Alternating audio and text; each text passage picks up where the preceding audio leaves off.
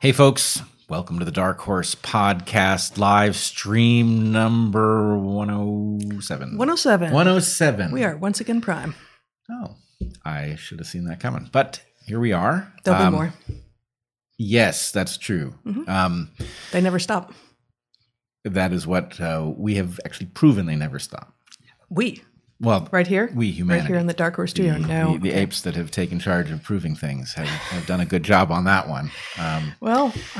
Let's see if they can devote themselves to discovering other truths and disseminating that to everyone. Yeah, truths would be a great thing. It would be kind of a wonderful counterpoint to this moment of untruths and fictions and nonsense and lies. And speaking of that, we have a lot in store today. We obviously have an impressive dystopian authoritarian nightmare emerging in society, and the signs are increasingly unmistakable. Also, I have to remember to collect my dry cleaning from the dry cleaners. Just thought I'd put those two things, I'd juxtapose them, because that's the world we now live in. So we're still there. We're still at the picking up the dry cleaning stage.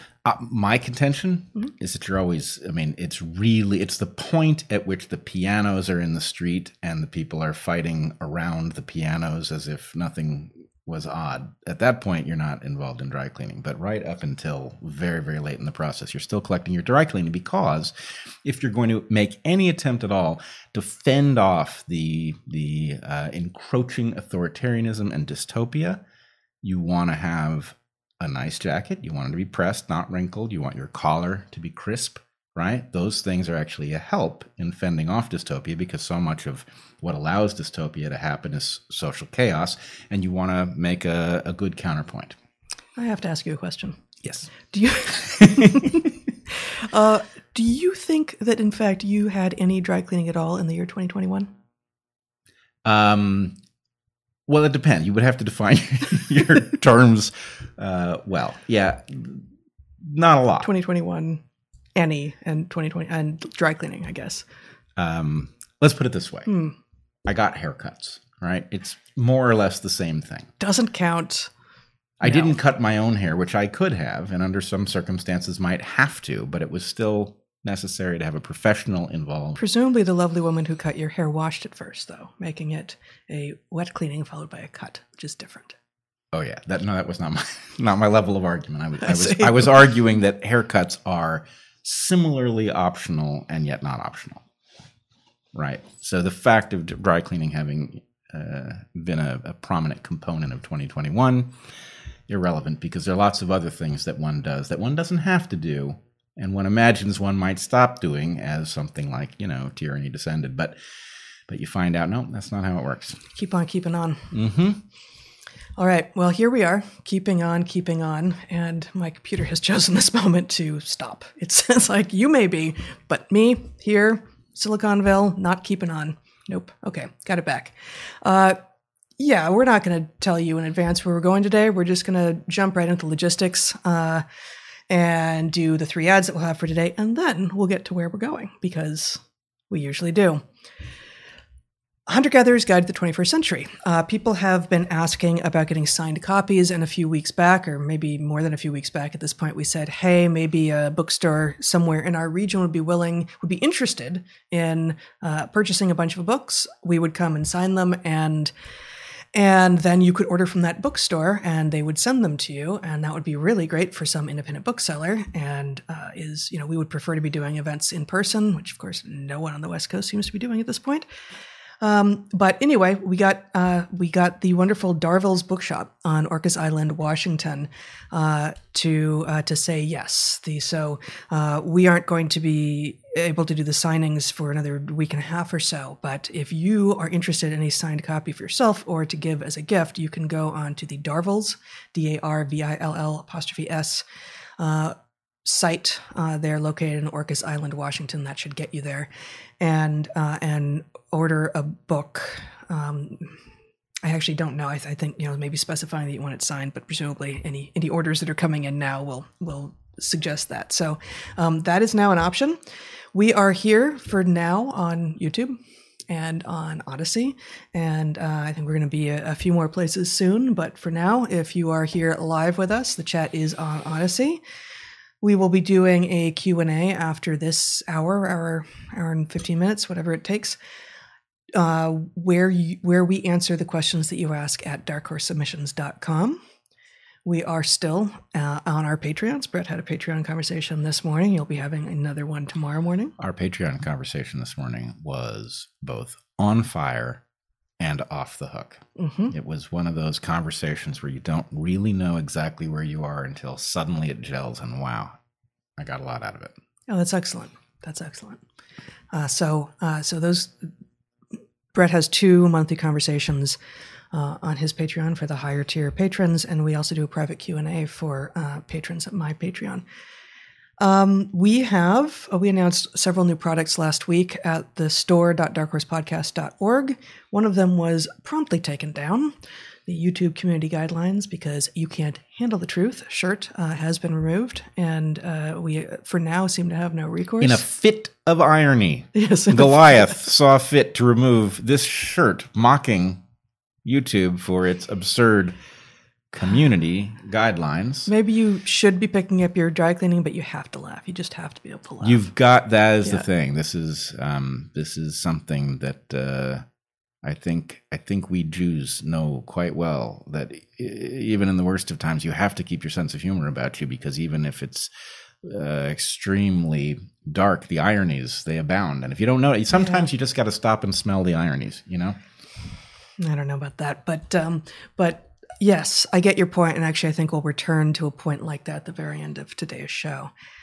So that said, all the rest of the images and products that we had up before are up, including the other 3 that we announced last week, the Saddle Up the Direwolves We Ride Tonight, Epic Tabby, and the digital book burning with the smoke having zeros and ones in it are all up, as well as the previous ones. And if anybody did manage to get one of those YouTube community guidelines, because You Can't Handle the Truth shirts, I would love information that it escaped into the world and that you are proudly wearing it somewhere. So anyway, if they're out there, a picture of that shirt in the wild would be great. In the wild, yes. Also consider joining me at Natural Selections, my Substack. This week's post coming up on Tuesday is going to be about gift giving and traditions of gift giving in both humans and non-humans. And I'm recalling, since we have been on air, we have been receiving occasional gifts from strangers who appreciate what we're doing. And it's totally lovely. And I'm, in fact, wearing one of them right now, a scarf handmade by someone who admires what we do and saw that I have a penchant for scarves. And in the case of scarf and scarves, it is actually the appropriate pluralization, unlike giraffes. Unlike giraffes, yes.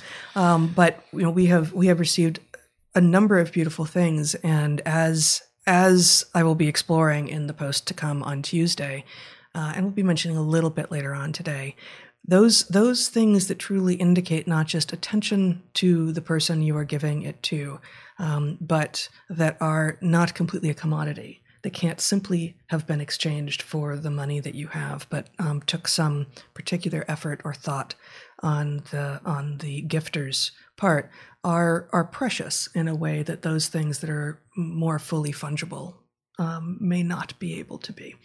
So that's some of what I'm exploring in the post to come in a few days.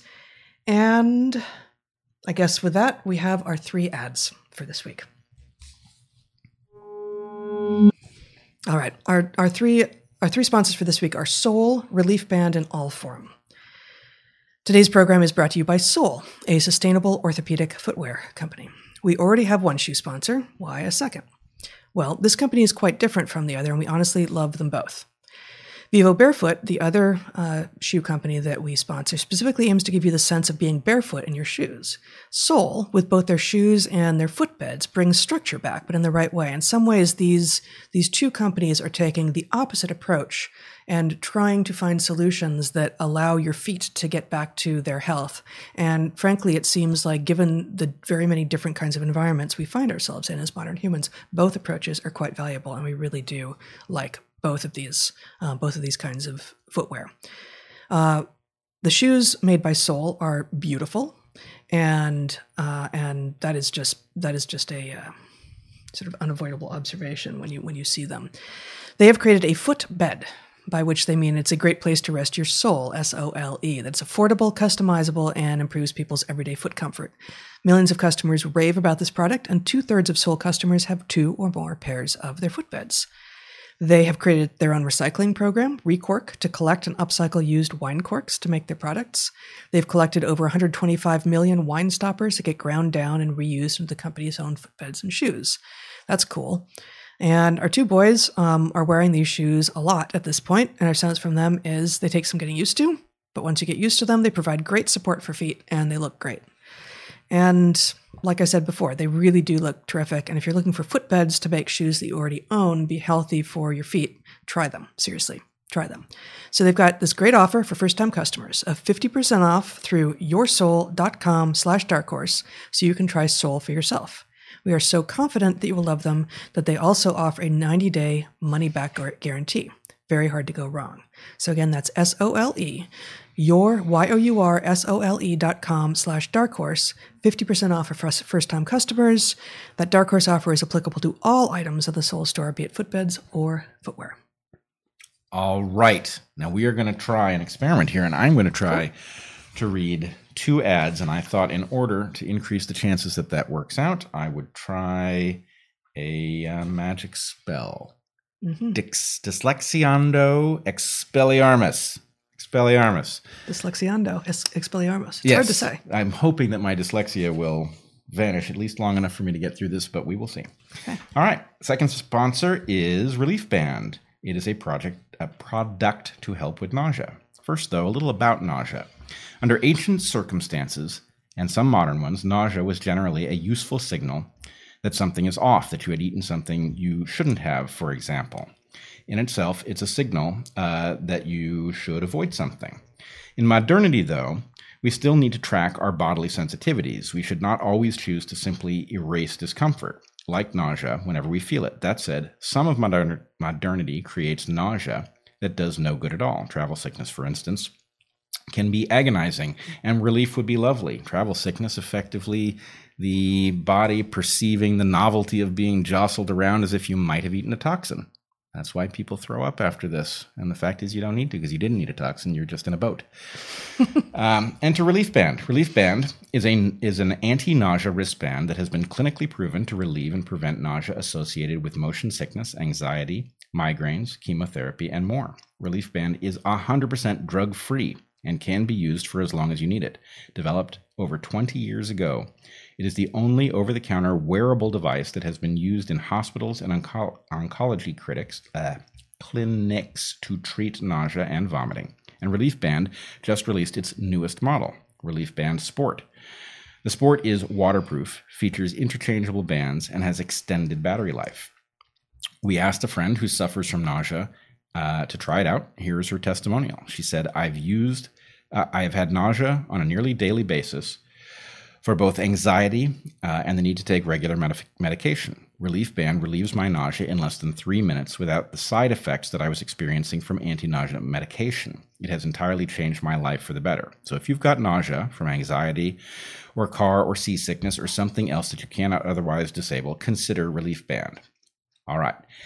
As the holiday season quickly approaches, there's never been a better time to give the gift of relief and make sure your loved ones are nausea-free. Right now, Relief Band has an exclusive offer just for Dark Horse listeners. If you go to reliefband.com and use the promo code DARKHORSE, you'll receive 20% off plus free shipping and no questions asked 30-day money-back guarantee. So head to reliefband, RELIEFBAND.com, and use the promo code DARKHORSE for 20% off plus free shipping. All right, I would say that spell was not as effective as it might have been. It was okay. I mean, who knows? Maybe it had no effect and you're just that good. Right, or maybe I was going to be way worse in the spell. Or maybe it was counterproductive and it would have been perfect without the spell. We'll never know. We'll never know. We'll never know. All right. Let's try a second one. Allform Sofas. Allform is a company that makes absolutely terrific custom sofas. What makes their sofas so terrific? You can customize your size, layout, and materials easily for a fraction of the cost of traditional sofas. Fabric, color, size, and shape are all customizable. They do armchairs and love seats, all the way up to an 8-seat sectional. And you can start small and buy more seats later on without needing to get a whole new sofa. All-form sofas are delivered directly to your home, free and fast, and assembly is easy. And I must say they assemble good and rigid the way you would want a sofa to be. We've got a beautiful sectional all-form sofa in whiskey leather. We love it. It is soft and supple and warm, unlike a lot of leather. We all pile on it to watch movies some evenings. It looks gorgeous and is incredibly inviting and comfortable, a rare combination. I must say we are about to experiment with reconfiguring it slightly as our use of the room has changed. That is not something you can do with most sofas. Yes, I'm still not compelled that it's going to stick to the ceiling, but you seem convinced. The suction cups are better than they look. If you prefer fabric, all-form fabrics are 3.5 times more durable than the industry standard for heavy-duty fabrics. So their fabrics are going to hold up really, really well with pets as well. Finally, they offer a forever warranty, literally forever. To find your perfect sofa, check out allform.com/darkhorse. That's allform, allform.com/darkhorse. They are offering 20% off all orders for our listeners at allform.com. All right. I would give me a B-, which isn't bad. That's not bad, yeah. One more announcement that I forgot to make is that next week we'll be live streaming earlier, probably around 8:30 a.m. Pacific. So for those of you who like to show up live in the chat, that's 4 hours. I think we'll be going 4 hours earlier than we normally do. So you might want to make sure you have coffee. If you're on the West Coast. Right. Yes. All right. That's fair. So I was sitting in a cafe this morning thinking about today's show and making some notes and reading some stuff. And I overheard a conversation as I do, as I like to do. This is one of the things that the animal behaviorist in me enjoys being able to do. And frankly, it requires anonymity. And so it's become a little bit less easy to do the more of this that we put out into the world. But in this case, ethical eavesdropping. Yeah.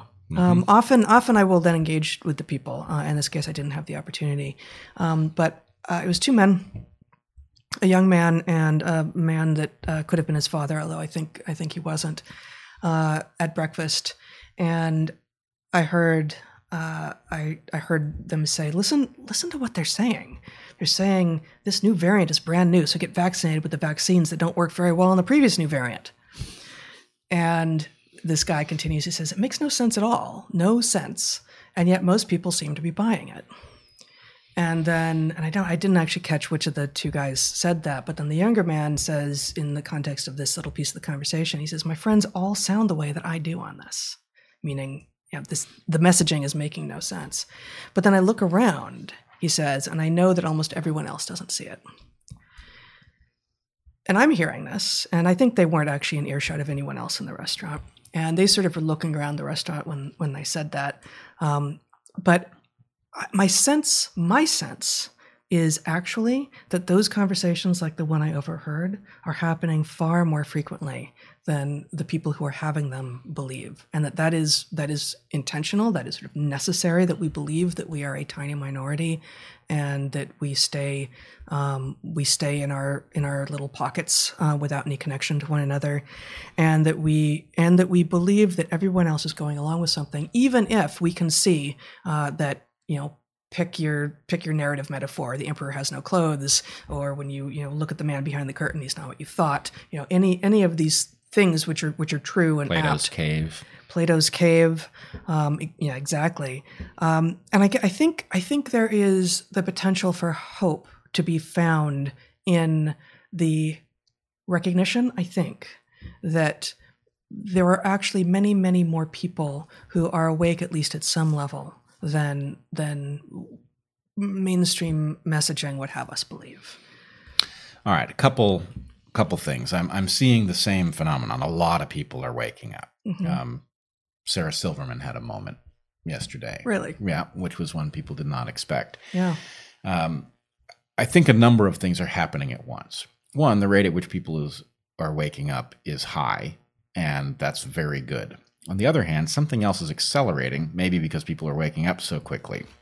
So part of the game here has been to leave a mind. So your mind was built by selection for a world in which you actually walk around and you sort of do an unscientific census of the world that gives, if somebody has a freak accident in front of you, that may not tell you anything. If it happens 3 times in a week, you may think, well, what's causing this? And maybe nothing is. It can be random, but sometimes it isn't.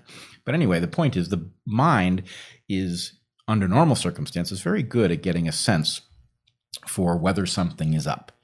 And whether something is up, socially speaking, when you actually have contact with, 1 billion people via some social media platform, right, that thing would trigger you to recognize that, hey, we're not all on board with the same narrative, except that the platforms are throwing people off who disagree. Those people who are still on who disagree are demonized. They are portrayed as if they've lost the plot, etc. All of these processes. And what it does is it games the mind so that the mind becomes very comfortable with things. And so this leaves you and I know, for example, from our larger than common social circle, we have a lot of people in contact with us now. Large fraction of those people have very serious private doubts, many of which have not been publicly acknowledged. Many serious what? Serious private what? Doubts. Doubts. Okay. I thought you said debts. Oh, I don't know anything about it. It's impolite to talk about it. I haven't asked. But many people with whom we are in contact have doubts that they are keeping to themselves, but they will share with us, for instance. Right. And many of them, frankly, doubts about the public messaging, about the safe and effective messaging, and about all the rest. Right. They have doubts about these things that have, in many cases, some cases have not governed their behavior, and in some cases have governed their behavior, and they're now wondering what to do in a world of mandates that they may not qualify to get the check mark from. And in any case, we get a very bad idea of how common these doubts are, and the arms race to keep us in the dark about how common our perspective is ratcheting up rather precipitously. We, of course, are stuck in a predicament with something like Australia where, yes, it's true, we're not in Australia. We're not in a position to know directly. On the other hand, you and I know 2 people who have fled Australia because they believe that there is a very powerful force that will not be transient, that is engaging in authoritarianism of an egregious kind. Furthermore, we do live in Portland. And we have lived in Portland for a little over 3 years at this point. So we were here during the summer of 2020 into the fall of 2020, and in some cases saw directly the protests that regularly turned into riots every night for something like more than 100 consecutive nights, and the damage to downtown, and the enduring damage, and the just wasteland that so much of, frankly, a lot of East Portland has become. And yet, it's not everywhere. Even then, even at the worst time of it, it wasn't everywhere and it wasn't all the time. It was actually fairly predictable when and where it was. And Portland is tiny compared to Australia. And so people could plausibly, granted, I don't think they were actually doing honest journalism, but people could plausibly come into Portland during the height of the reliably nightly riots and stand in the middle of a beautiful square in the middle of the day and say, I don't see any Antifa here, therefore it's not real. And that story was bought, right? So if that can happen in Portland, which is frankly very small, and anyone who was interested could have asked almost any resident of Portland, where would I go to see these alleged riots? And they would have been pointed to the right place and they would have seen it. In Australia, it's far bigger. It's still looser. There are a couple of these places where people are now being funneled. But by and large, the argument that you're not here, you don't know what's going on it's a feint, FEINT. It's a feint, because there are a lot of people who live in Australia who won't be directly seeing what is happening in other parts of Australia. Well, there's that, and there is also the problem that the incentives surrounding acknowledging what is taking place mean that if anybody who is in Australia can pull rank on anybody who isn't in Australia, right, then what you get is an effective veto over a, yes, imprecise but nonetheless accurate perception something has gone wrong in Australia, which is now engaged in behavior that is not, Well, we have internment camps, okay? We have internment camps in which you cannot leave for a period of time, but then you go home, okay? That's not it's not Manzanar, right? But it is something, and, we have a right to think about it. And it's another form of stay in your laneism, which we have previously argued against all forms of stay in your laneism, because the lane that may be actually legitimately described by an historical discipline that really did constrain certain kinds of inquiry that involved certain kinds of methods that if you weren't familiar with, you might not know how to assess claims of truth in that discipline, right?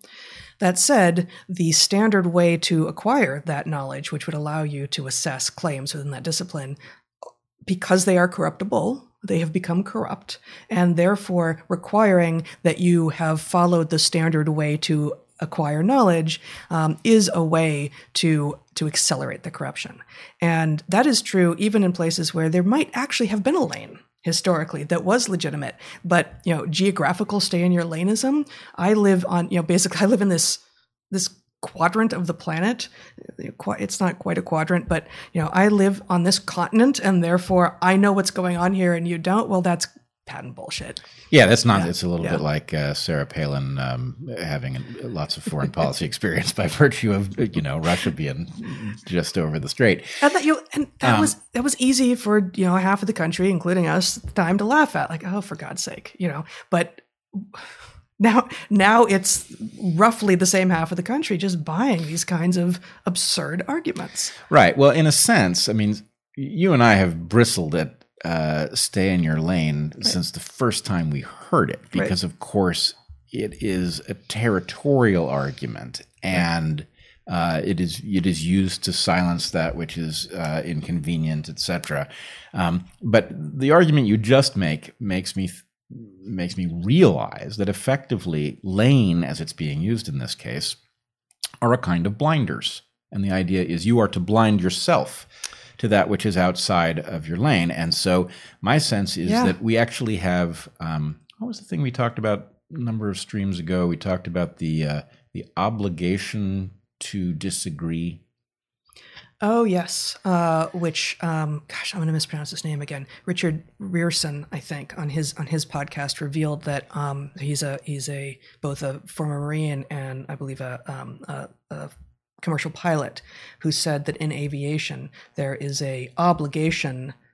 I don't have the framing right. I can't remember exactly the phrase, but an obligation to disagree, obligation to challenge, not a tolerance for challenge, but an obligation. To challenge. And so I think basically my feeling is not only should we reject this stay in your laneism, but we should found stay out of your laneism. Right? That you have an obligation to get out of your lane and see what is adjacent, because frankly, you're living in a... I wouldn't say stay out of your lane. I'd say get out of your lane. So, you also get to live in whatever domain you feel that you legitimately have expertise in. You don't want to throw out... get out of your lane is better. Yeah. You're right. Stay out of your lane is linguistically more fun, but get out of your lane is right. But anyway, I mean, at some level, look, this is...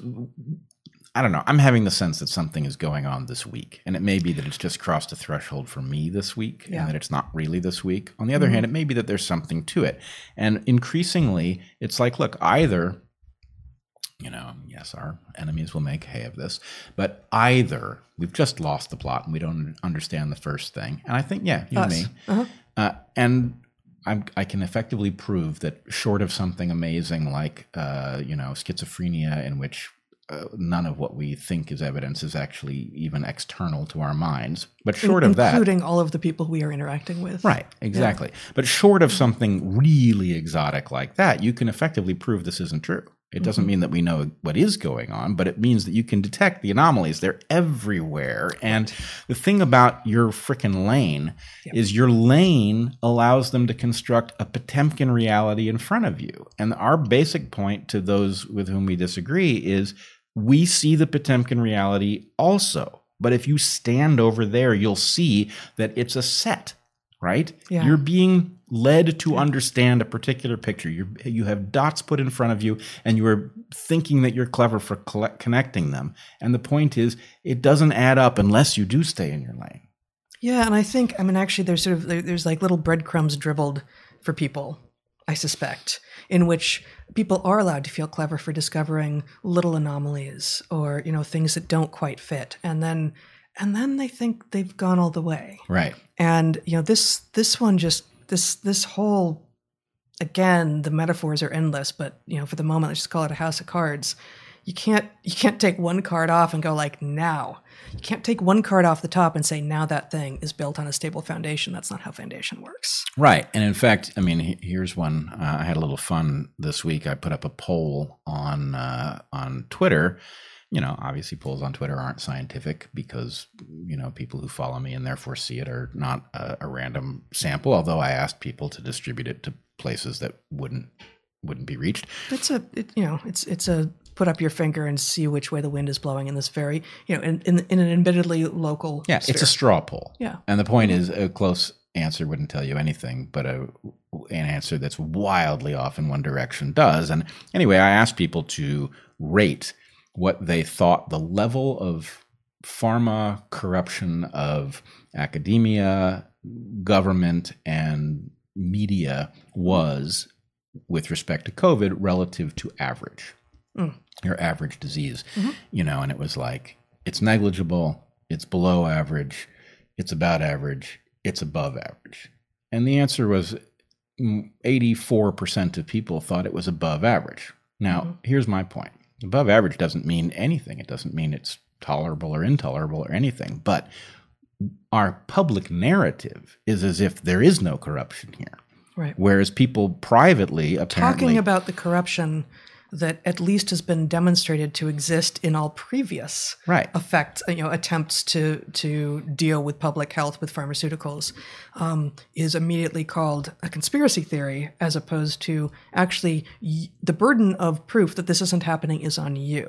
The default hypothesis here, the null hypothesis, is that this is business as usual and that the pharmaceutical companies are not actually engaged in trying to heal people so that they no longer need the products. Right. Like, that's the null hypothesis, not the other way around. Right. In fact, certain things like, we know that pharma routinely knocks drugs that work out of the standard of care in favor of drugs that are under patent, right? So when a drug goes out of patent, there's a question about, the pattern of discovery of something new that's claimed to be even better is unnatural, right? If that's normal, then why do we assume it plays no role in the claims by pharma, in this case, that X, Y, and Z doesn't work? And so anyway, just even a baseline assumption that, hey, there's a whole slew of evidence. People become expert in pharma corruption. It's, in fact, a very fascinating and complex phenomenon. You can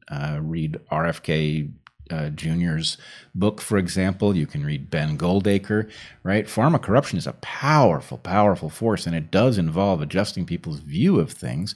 And until you've at least figured out what baseline is, and at least allowed that baseline might continue into COVID, right, you're not even in a position to have this discussion. Yeah. Agreed. So I thought actually the question that we got asked from the Discord server this week seemed in keeping with some of the other themes that we were going to talk about. So I thought about moving it into the main section. They asked us this: can you steelman the arguments for the various ways Omicron might have evolved from a 2020 strain without being noticed by the medical community that has been sequencing as many variants as they find? To the naive, engineered seems like a possibility, but I would like to hear other natural evolutionary solutions to the problem. Yeah, so the answer is kind of a yes and no. I think we can steelman the general category. Mm-hmm. I do want to say, I think I said something last week that I wanted to correct this week. I think I suggested that the spike in the Omicron variant doesn't have mutations, doesn't have alterations. Mutations is actually the wrong term, because those mutations are then either selected or not. But mutation has been a confusing term here. But nonetheless, there are something like 30 alterations to the spike protein. That makes a lot more sense. That's much more in keeping with what that seems to be the most quickly evolving part of the virus. On the other hand, actually, Zach, would you show that tweet and animation that I sent you?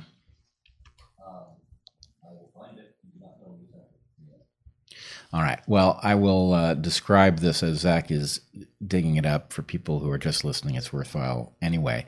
What we've got here is somebody has put together a time-lapse animation of the phylogeny of different strains. And I should just say to our audience, molecular phylogenetics has never been our bag particularly. We've been in and around it. We've used it occasionally, but it's not our specialty.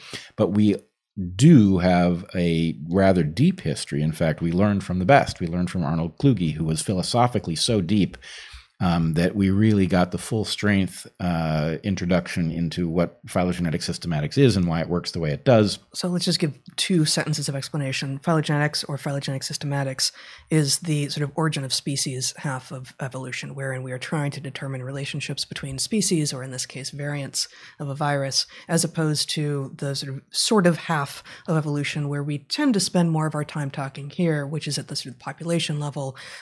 How do excuse me, characters, or in the case of viruses, variants arise, and what kinds of selective pressures allow them to actually expand in numbers in a population or recede. And so systematics, being the sort of the macroevolutionary side, can use a number of types of information to build the trees.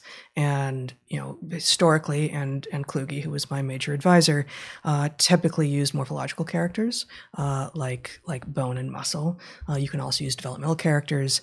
And then, of course, the sort of molecular revolution that began in the 90s would seem to have overwhelmed the use of other slower to code characters like morphological data sets. Once sequencing came online and became cheap enough for people to do in a lot of labs. But really, as we learned from Arnold, as we learned from Dr. Kluge, a total evidence approach in which you look at data from all of the angles and look for consilience between them is likely to be the best. Yeah.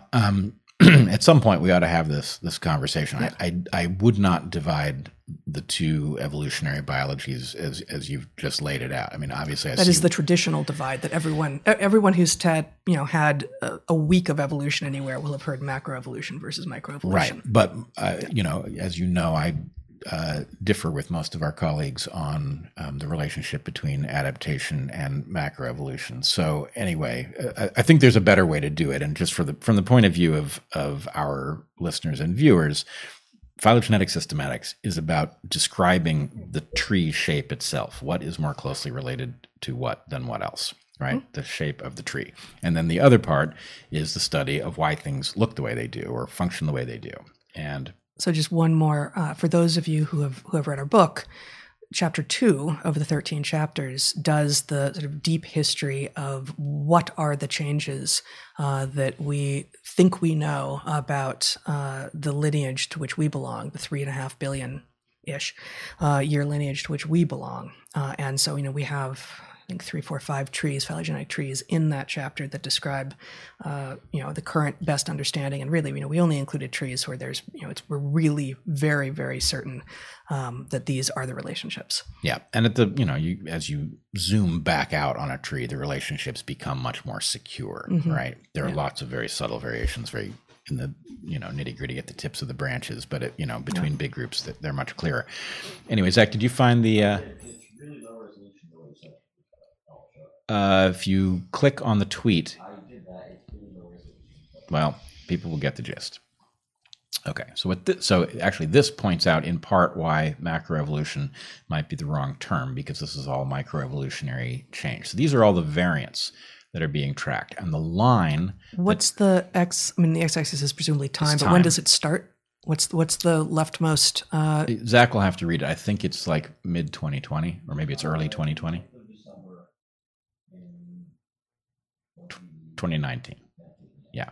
Okay. So it starts right at the beginning of the sort of named pandemic. Mm-hmm. And what you have are all of the variants and their relationships as deduced by their sequence differences. Mm-hmm.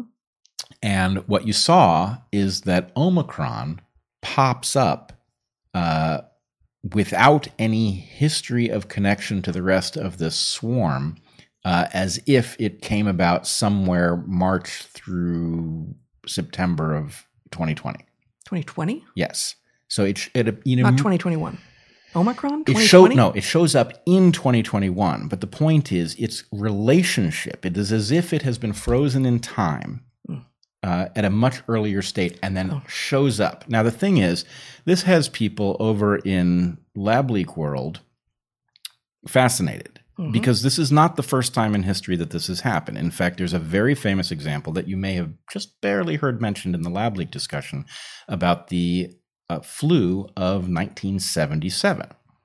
Now, the flu of 1977, it has been concluded, this of course could be revised if some better model emerged that was more predictive or assumed less, but it has been concluded for now, and with substantial evidence, is actually a lab escapee. And the way we know that is that its closest relative dates back to 1949. So it vanished from the world, and then the clock started again on its evolution in 1977. So that indicated this surely was in a fridge somewhere or isolated from the world. Whatever was happening with it, effectively time was stopped, and that effectively requires a refrigerator. In an organism or a virus that does not have extraordinarily variable mutation rates, you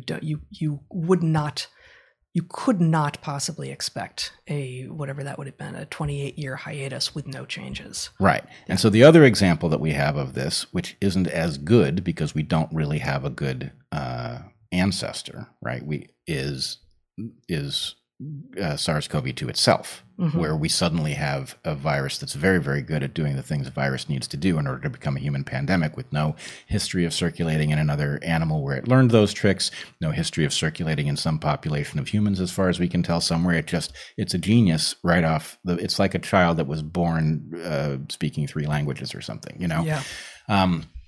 And so anyway, this has people who are paying attention to this thinking very carefully about what could even explain this other than it having been somewhere in someone's lab during the period of time that we would have expected it to emerge and then suddenly popping back up. And there are other anomalies too, like things like the non-synonymous to synonymous mutation rate is way off of normal. It's like 25 to 1. So this is about how many alterations that have no consequence for actual protein sequence you would expect for every one that has an actual consequence. And the number appears impossible through a normal process. Now, what the Discord server has asked us to answer is the question of, well, could it be, what might explain this variant with this many changes appearing so suddenly, given a supposed background rate of so many people checking all the time for variants. Right. And so what I think we should do, rather than search the world for crazy explanations, is just identify one. So you've heard things like immunocompromised person, in which much more evolution took place than normal because their immunocompromised state effectively created a gain-of-function environment, a serial passage environment between tissues that was extremely favorable to variants. Now, this doesn't make a lot of sense to me because, and in fact, I think the idea, so it was originally reported that it had been isolated from somebody with HIV, right, undiagnosed HIV. I believe that has been debunked, although who even knows what debunked means in 2021. But nonetheless, these kinds of explanations have been offered before. In fact, there was one quite good paper, I thought it was dead wrong, but quite good paper that argued that it could be that SARS-CoV-2 experienced extreme evolutionary change in one of the miners who got sick in Yunnan province because lungs have such a large surface area. Yeah, back in 2013. Yeah, it was a very clever argument. Again, I think it's dead wrong, but anyway, it's at least the kind of thought you would want to have. How could you get more evolution than you expect, right? Maybe surface area is the answer. Well, and at least in that case, you can track the story evolutionarily. Like each logical step is plausible, even if one or more of them may be so unlikely as for it not to have happened. So many of these stories that are trotted out, these explanations that are, thrown out at the masses, and then the guy in effectively the white lab coat steps out to say, I know you can't follow this, so let me just tell you the conclusion is, actually just don't even logically hold together. And we've sort of stopped, you and I have stopped largely coming on here and saying, oh, this thing, except it doesn't make sense, and this thing, except it doesn't make sense, because it's just coming so fast and furious. Like this, I don't, on the face of it, the idea that immunocompromised creates gain of function in a body, I don't know why that would be true. I have yet to hear the explanation for how you get from A to B. That's just a simple A to B. Spell it out. Like what? Well, the idea, to the extent that it is an idea rather than an excuse, is in the immunocompromised body, the defenses that would ordinarily silence lots of evolutionary experiments in the body tolerates them, right? Something like that. And so it's like a big population in which processes that wouldn't make any headway in a small population gets a chance. But do we have, so if that is true, yeah, you would expect that immunocompromised people would tend to be incubators of lots of variations in colds, other coronaviruses, or flus, or any of the other things. So it makes other predictions, and frankly, I don't know whether any of those predictions are manifest.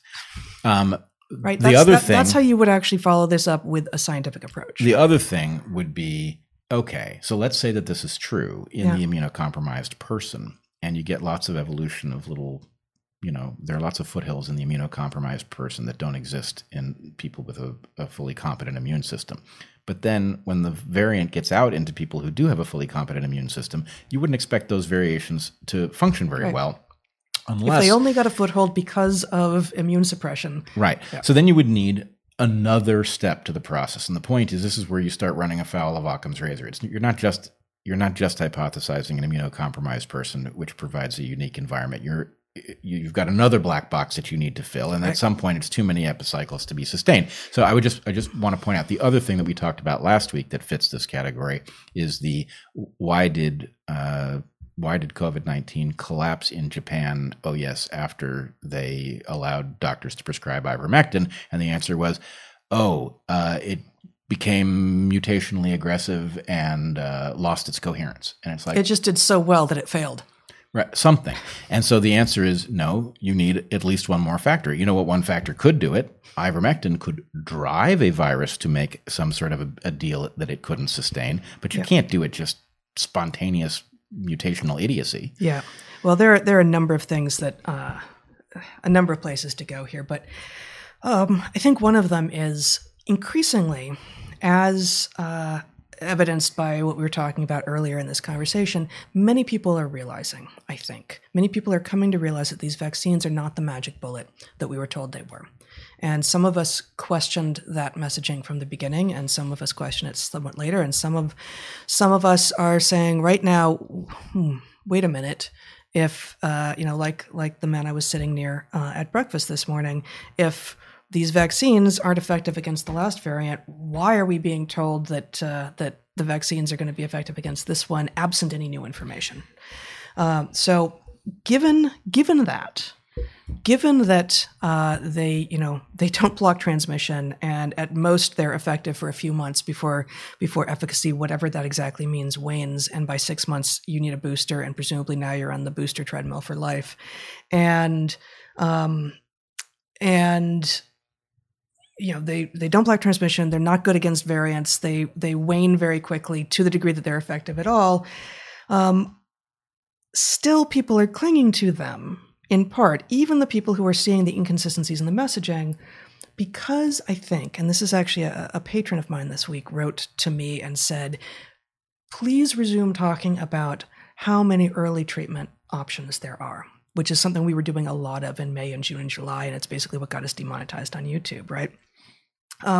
Because he argued, and I think he's right, this patron of mine, that people may well be seeing that the vaccine story isn't what it seems, but they haven't been shown any alternatives. They still think it's the only option. So what he argues, and I think he's right, what you'll hear people saying is, yes, they aren't all that. The vaccines aren't all that, but it's all we have.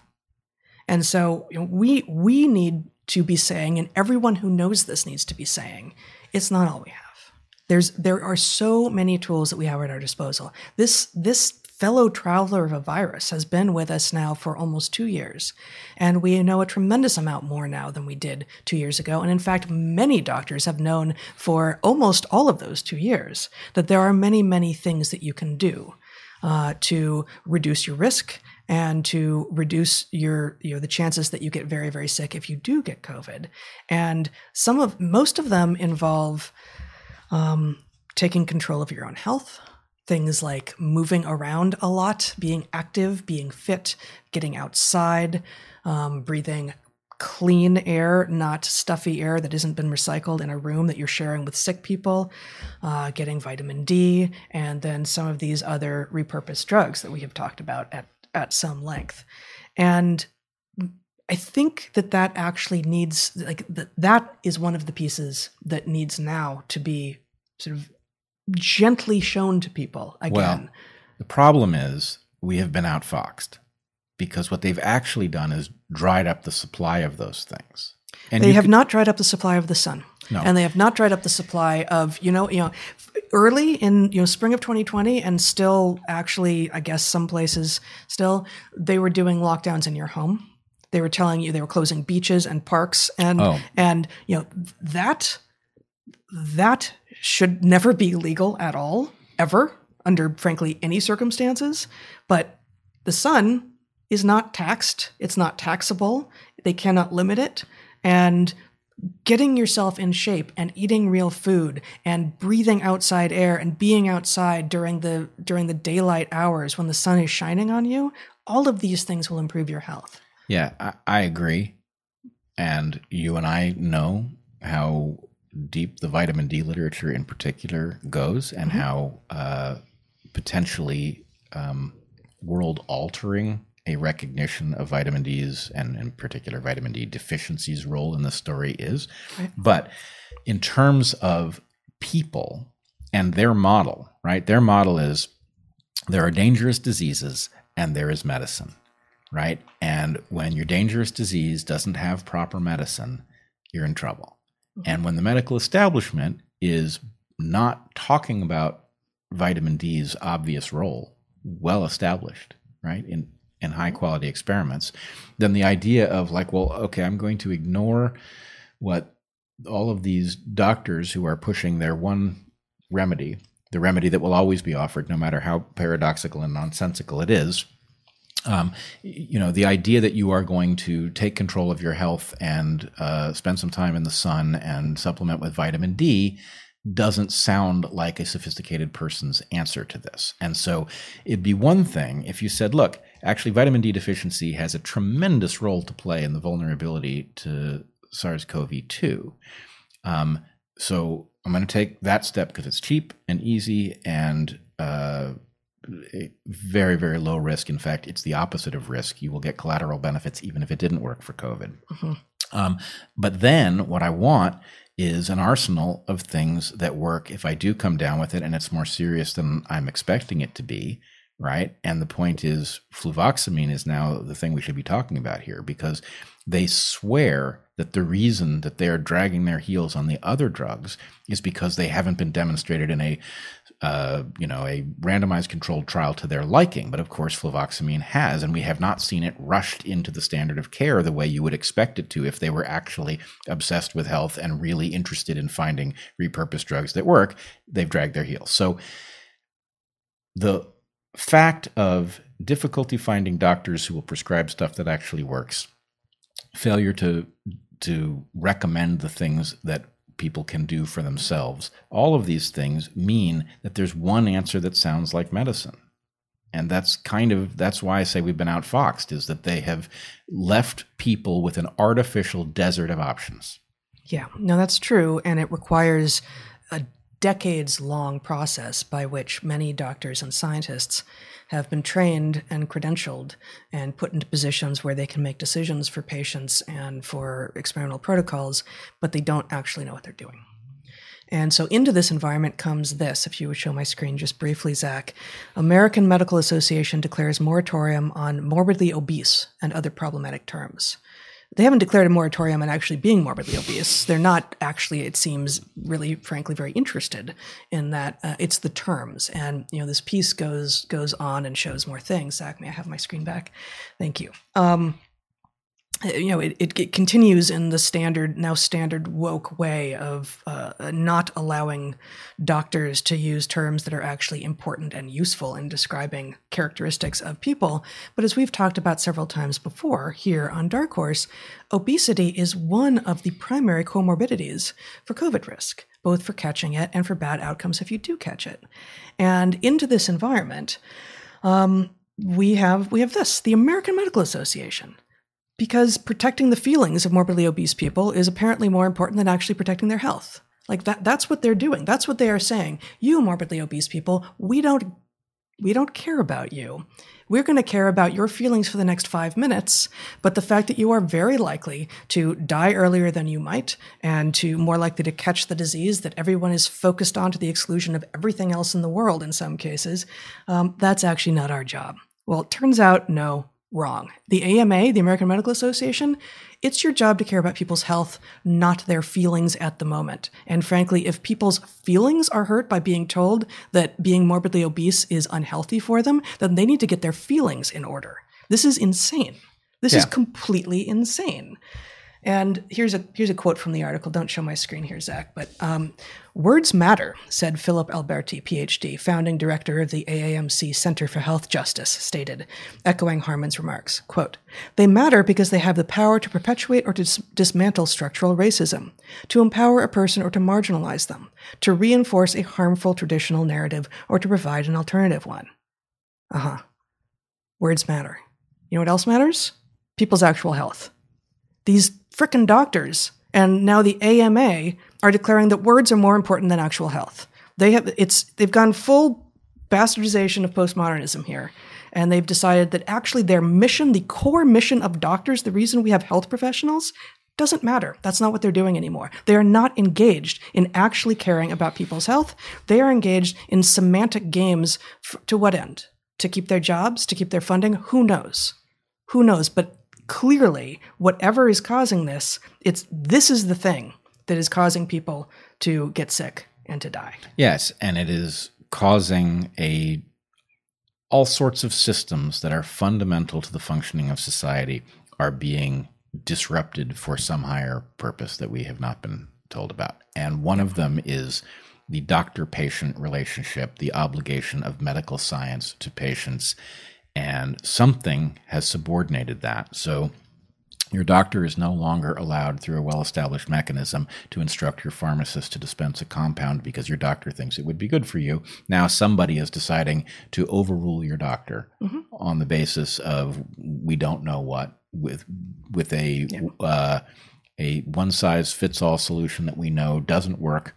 That medical degree has prescribing privileges, except when it doesn't. Except when it doesn't, right. And, this will all not make sense to you as long as you stay in your lane. If you get out of your lane, you will recognize that something that has not been shared with us is driving this, and it is disrupting everything, including your relationship with your doctor, which has a whole lot to do with your health. Yes. And, if you didn't want a doctor to be honest with you, you could probably pick a different doctor. But the idea that no doctor is going to be permitted to share with you the information. I mean, look, obesity has an interaction with vitamin D.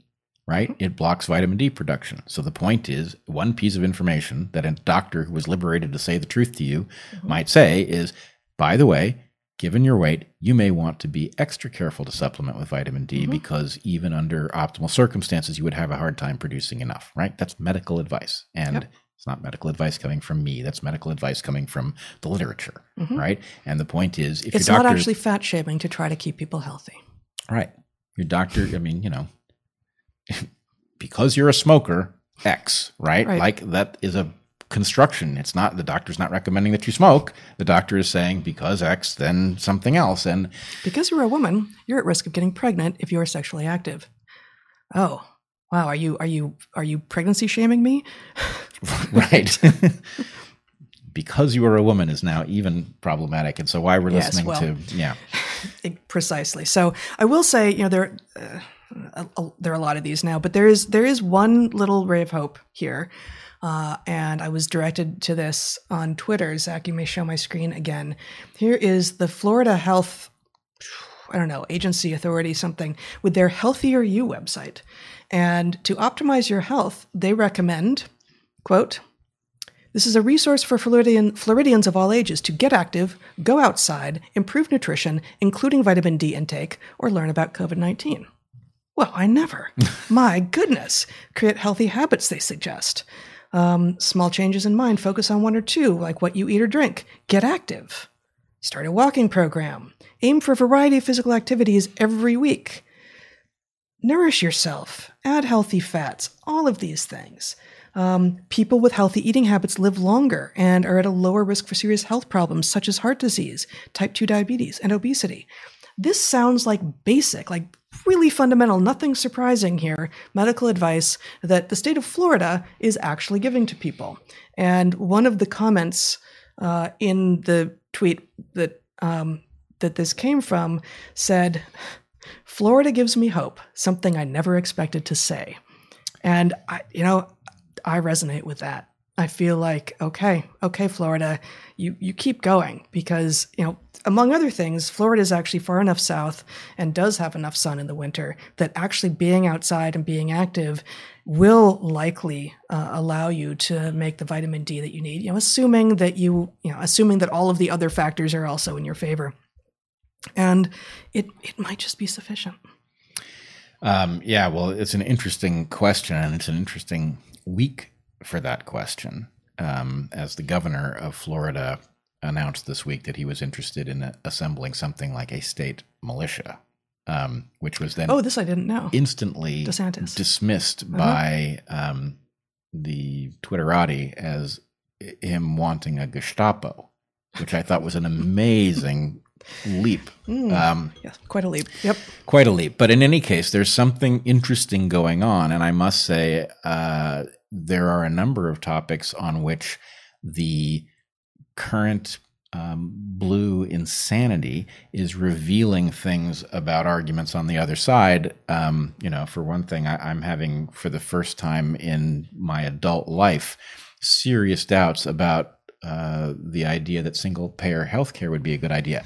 Right. Not because single-payer healthcare wouldn't be a good idea under good governance. Mm-hmm. But what I did not appreciate before was that under toxic governance, it could be a disaster. Right. So anyway, I'm going to have to do some rethinking. This is a point presumably many conservatives have been yelling about for years. Well, but again, I don't think the conservatives are right about this. It's not that single payer is bad. It's that it is contingent on good governance for it to be positive, and it could be deeply negative in the other circumstances. Well, so almost everything over in regulation or Yep. mass services is contingent on good governance. And I think that every thinking liberal, and yes, many of us are out here, knows that, but the degree to which good governance is actually extraordinarily fragile and not as present as we thought it was is the thing I think that you and I are still continue to be surprised by at this moment. Yeah, which is funny because in many ways the idea that captured government is the problem, that our students were too young to remember government that functioned at all, and so they have the sense that government is synonymous with malignant government. This is not a new topic for us, but it is interesting to see, that all sorts of things like, I never thought the idea of well-regulated militia was going to make sense to me. I always thought that was going to be some weird anachronism, that I was always going to be a little annoyed at the founding fathers for. And, it turns out, no, I'm now understanding that what they were concerned about was centralized tyranny. Yep. And, it is interesting. It is interesting to see that this extraordinary moment is revealing things about previous arguments that I didn't know. Indeed. So here's another thing that we saw this week. Our friend Alexandros Marinos shared this with us in the Evening Standard. Up to 300,000 people facing heart-related illnesses due to post-pandemic stress disorder, warn physicians. Yes. Post-pandemic stress disorder. You may not have heard of this yet, but PPSD is a well-known and established medical diagnosis since probably early 2022 was my guess. which is to say, not yet. This thing doesn't exist. Post-pandemic stress disorder, so named to sound like post-traumatic stress disorder, and it will have more or less the same acronym with just one letter different, isn't a thing yet. That's Boris Johnson. We don't need to look at him. So PPSD, post-pandemic stress disorder, this could result in a 4.5% rise in cardiovascular cases nationally because of the effects of PPSD, with those aged between 30 to 45 most at risk, they claim. There are, of course, other reasons to expect a rise in... I think I got it. Oh, really? You got this? One of the symptoms of, is it PPSD? Sure. Is myocarditis. Yes. Oh my God. I mean, this article is just so insane. Here we go.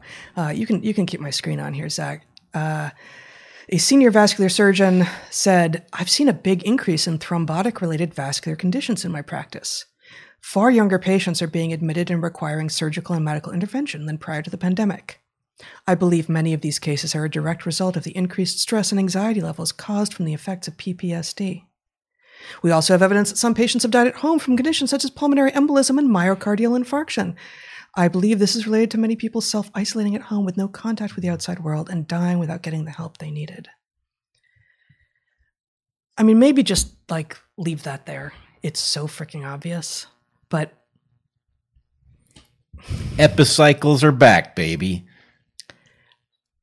It's really extraordinary that a piece like this, with a newly made up medical condition that my guess is, I don't even know what the equivalent of the DSM is for physical conditions, actually, or maybe it would go in the DSM, right? And I don't know, this is the UK. Does the UK use the DSM? I don't even know. But the Diagnostic and Statistical Manual, I guess is what the DSM stands for, has updates every, 5 to 10 years, something like this. And PTSD made it into the manual at some point. And if it's due for an update soon, I'll bet they forced this one in there. Yeah. And they then list as one of the symptoms of it all of these heart conditions, thus putting, the cart before the horse, the symptoms of something else entirely as diagnostic of this made-up thing that they can then say, oh, look at all these people who have suffered. Look at all of the indirect effects of the coronavirus. Well, this is an indirect effect of the coronavirus, but it's an indirect effect almost certainly of the coronavirus in that it is almost certainly a large number of these things are an effect of the only treatment we are allowed to talk about for the coronavirus. Yeah, you can see, if you're standing anywhere other than where they expect you to stand, you can see that the point is the conclusion walked through the door. And no matter what the evidence is that emerges, the point is it's going to be shoehorned into pointing at that conclusion. Even if they've got to make up disorders, they're going to normalize stuff. Kids have strokes too. Really? No, really not. No, they don't, actually. Sorry, no. Hey, did you see this? I'm not saying never, but for God's sake. On the side of a bus? Yeah, this wasn't on the side of the bus, but this was in the Sunday New York Times. Last week, the kids section, there's a special kids section in the Sunday New York Times. It's only available in print, not available in the electronic version. So here we have extra, the New York Times, read all about it. Editor's note, this section should not be read by grown-ups. The vaccine is ready for you. It's the biggest news of all. That is what the New York Times wants to feed the children at the moment. This section, just for the children of the people who are still daft enough to get the hard copy of this paper into their homes on Sundays, is what they want the children to be reading. It's amazing. And I have to say, for anybody who is still towing the party line on this, you need to check in with your understanding of why these vaccines are being recommended for children, healthy children. Right? This is the strongest indicator that you could get that this isn't about health. This isn't about protecting children from something. It is about something that has not been described to us. Yep. And the idea that they will go directly to children through the New York Times, especially in a section that nominally is not for adults to read. This section should not be read by grown-ups, well, it says. Right? Yes. It's Finally. Kids between 5 and 11 can get the COVID vaccine. Wow. It's what you've all been waiting for. Yeah. This does actually raise a point that I just want to say in passing. I keep forgetting. Do we have a lighter? Can I just burn this?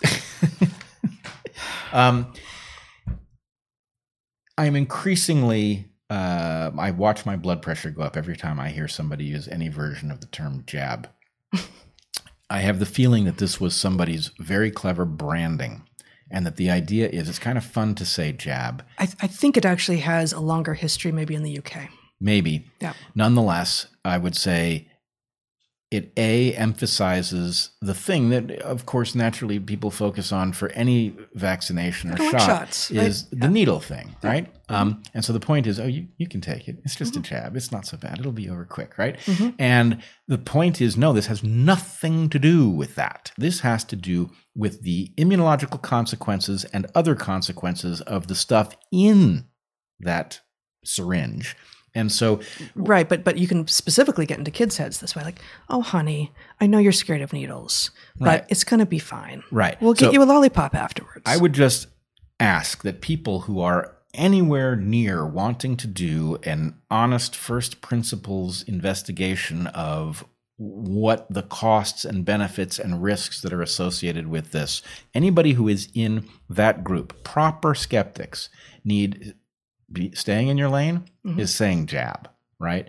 Getting out of your lane involves using any one of a number of perfectly responsible synonyms that are available to you, right? You could call it a shot. You can call it an inoculation. How about calling it getting stuck? I would like to stay out of that. I mean, I agree, but I would like to stay out of that territory and just say that the point is, whose bidding are you doing when you say jab, right? You're making it cute.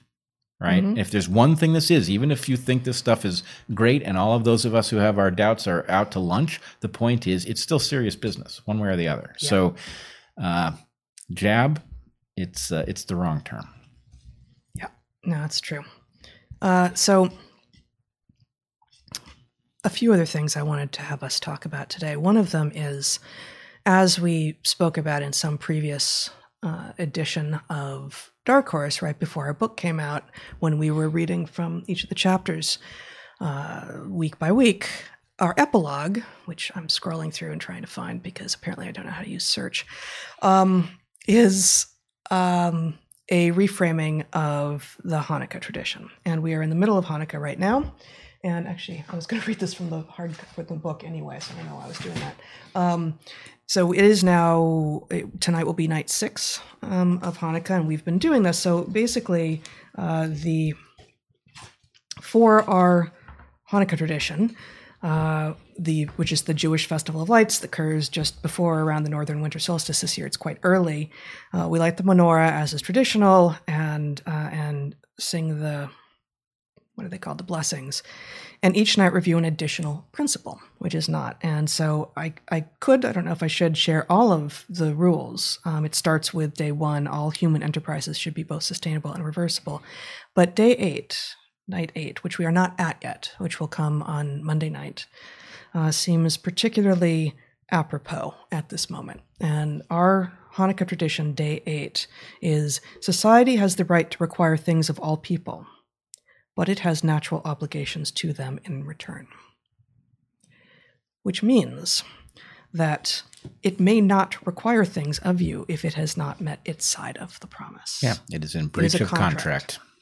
It is in breach of contract, and that is the reason that in this case, this is rightly a private medical decision. It is not that it is inconceivable that we would find ourselves facing a disease so serious with vaccines so good and so safe and under the guidance of public health officials so far above corruption. It is not inconceivable that you would end up in a situation where... It's 3 things we don't have, though. Right. It's 3 independent not reasons. This disease, not these vaccines, and not these health professionals or these public health professionals. Yeah, this is exactly the thing. And so, again, this is a place where the conservatives have a very important point. I don't think it's exactly right because there's this default to, well, it's my choice whether I get a vaccine or not. And in general, that might be the case. In some cases, it might not be the case. But in this case, we've got, 3 separate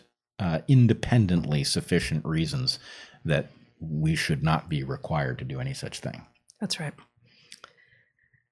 The last thing I wanted to spend a few minutes talking about today was prompted by my thinking about this piece I'm working on for Tuesday about gift giving. And it took me back to actually this lovely book, Human Universals, a 1991 book by Donald Brown, which I'm going to read a couple of very short excerpts from. But we relied on it in part in Hunter-Gatherer's Guide to the 21st Century, including, just to share a little bit, including in these first two paragraphs from the final chapter, The Fourth Frontier. Humans make sense of the past, so these are things that all human cultures, even if not all human individuals, have been understood to do. Humans make sense of the past and imagine the future. We have help in this from our uncommonly large frontal lobes and from one another. Our children are exceptionally curious and learn from adults and from one another, from the environment and from experience. We coalesce in large groups, multiple generations working and living side by side. We use language, experience menopause, mourn our dead, and have rituals to mark events and seasons. We harness the productivity of earth, sea, and sky for our own ends. We domesticate other organisms for food and textiles, labor and transport, protection and friendship. We tell stories, both fact and fiction. We have unlocked many of the universe's secrets, substantially freeing ourselves from the natural order that created us. But many of our strengths are also cryptic weaknesses. Our outsized brains are prone to confusion and miswiring. Our children are born helpless, and they remain dependent on us for an uncommonly long time. Our great linguistic diversity severely limits to whom we can talk. Even our bipedal gait, so important in allowing us to move and carry things on the ground, comes with risk to mother and baby in childbirth, and reliably causes back pain. We're gossipy, sentimental, and superstitious. We build extravagant monuments to fictional gods.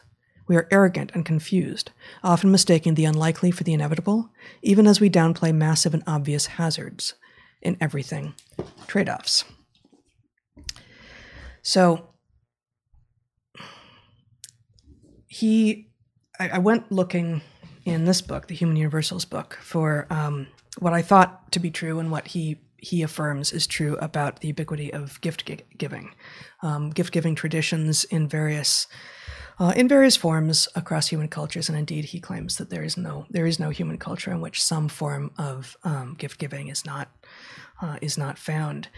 But there are a few other things in looking through this book that are notable, I think, about what humans have, what has been ubiquitous in human cultures, and which we should all be thinking about remembering around now. So he's talking about the universal people, the UP, which are the people who are all of our human ancestors. The universal people have law, at least in the sense of rules of membership and perpetual social units, and in the sense of rights and obligations attached to persons or other statuses. Among the UP's laws are those that in certain situations proscribe violence and rape. Their laws also proscribe murder, unjustified taking of human life, although they may justify taking lives in some contexts. They have sanctions for infractions, and these sanctions include removal of offenders from the social unit, whether by expulsion, incarceration, ostracism, or execution. They punish, or otherwise censure or condemn, certain acts that threaten the group or are alleged to do so. So some of what we're seeing at the moment is those of us who disagree with the one narrative that is acceptable are being sanctioned, censored, ostracized, expelled from decent society, in some cases incarcerated, you could argue, in some places, and hopefully that doesn't continue to spread. But the wisdom, the ubiquitous human wisdom of recognizing that laws of this sort are necessary also mean that they are, of course, gameable. It occurs to me that they are bringing us in, attempting to train us, and when it doesn't take, they're sanctioning us. Rather exactly like what George Bridges, the erstwhile now departing president of the Evergreen State College, said he would do to those who disagreed with the new orthodoxy. Yep. Finally, The universal people know how to dance and have music. At least some of their dance and at least some of their religious activity is accompanied by music. They include melody, rhythm, repetition, redundancy, and variation in their music, which is always seen as an art, a creation. Their music includes vocals, and the vocals include words, i.e. a conjunction of music and poetry. The UP have children's music. The UP, particularly their youngsters, play and play fight. Their play, besides being fun, provides training and skills that will be useful in adulthood. We need to remember these things. We need more music, we need more dance, we need more play. We need to remember that collective joy is actually a fundamental part of what it is to be human, and the fact that they were able, that forces that sounded like they were on our side were able to take away so much of this, and that in many places, including where we are living now, they are still gone, and people are just getting used to it, and now getting in the habit of defending their more restricted lives because they feel safer this way. The fact that some people feel safer in a world that is authoritarian and censorious and ever narrower with the blinders on your own particular lane does not mean it's the right way to live, nor do you have the right to constrain everyone else around you in this way. So I'm struck by that description of effectively the characteristics that we infer that the ancestors of all our modern cultures would have had. Because the point is those effectively are the human universals. Mm-hmm. We are watching them abandoned and dismantled. Mm-hmm. What does it mean that they are being abandoned and dismantled, and why would they ever be? And one answer, which I think is likely to be right, is that in effect, something has decided that it does not have shared fate with the rest of us. And this happens. This is what happened, in Weimar Germany, where one group decided that it could dispense with others. And I think the point is, this is what happens when something defects from the agreement that unifies you. And what we are seeing now, I am increasingly convinced, are endgame dynamics.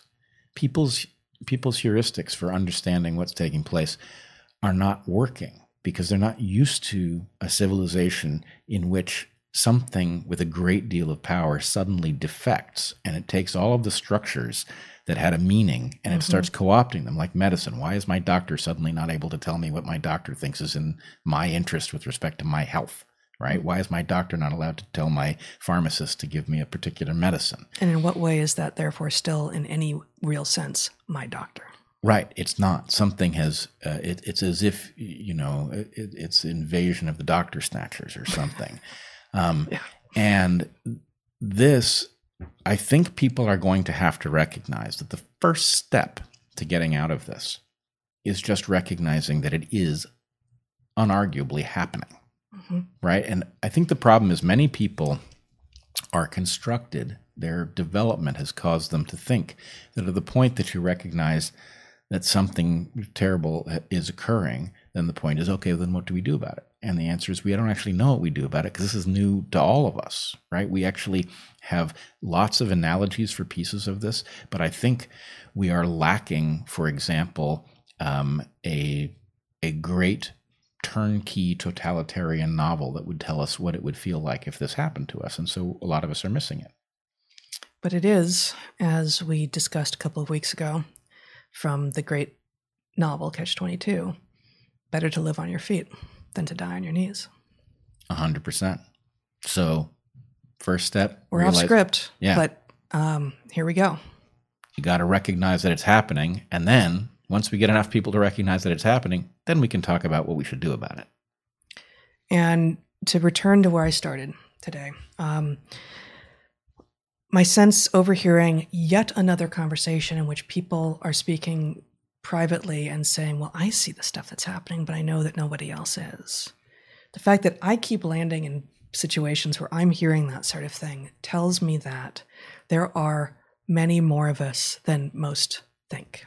And we aren't in a great position to tell from the fact that our inboxes are overflowing and we don't respond to the vast majority of people, of good people with amazing stories that we would love to be responding to because we just get too much of it.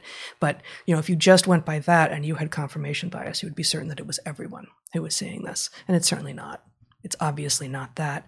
But the fact that I can, when I am just going out into the world with the hope of, having a coffee and working on a podcast and hopefully being anonymous and able to listen to conversations around me, repeatedly hearing this sort of thing, even in the,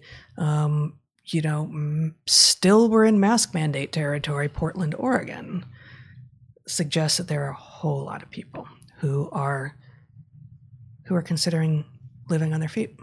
So let's do it. Yep. All right. Start by admitting what you suspect.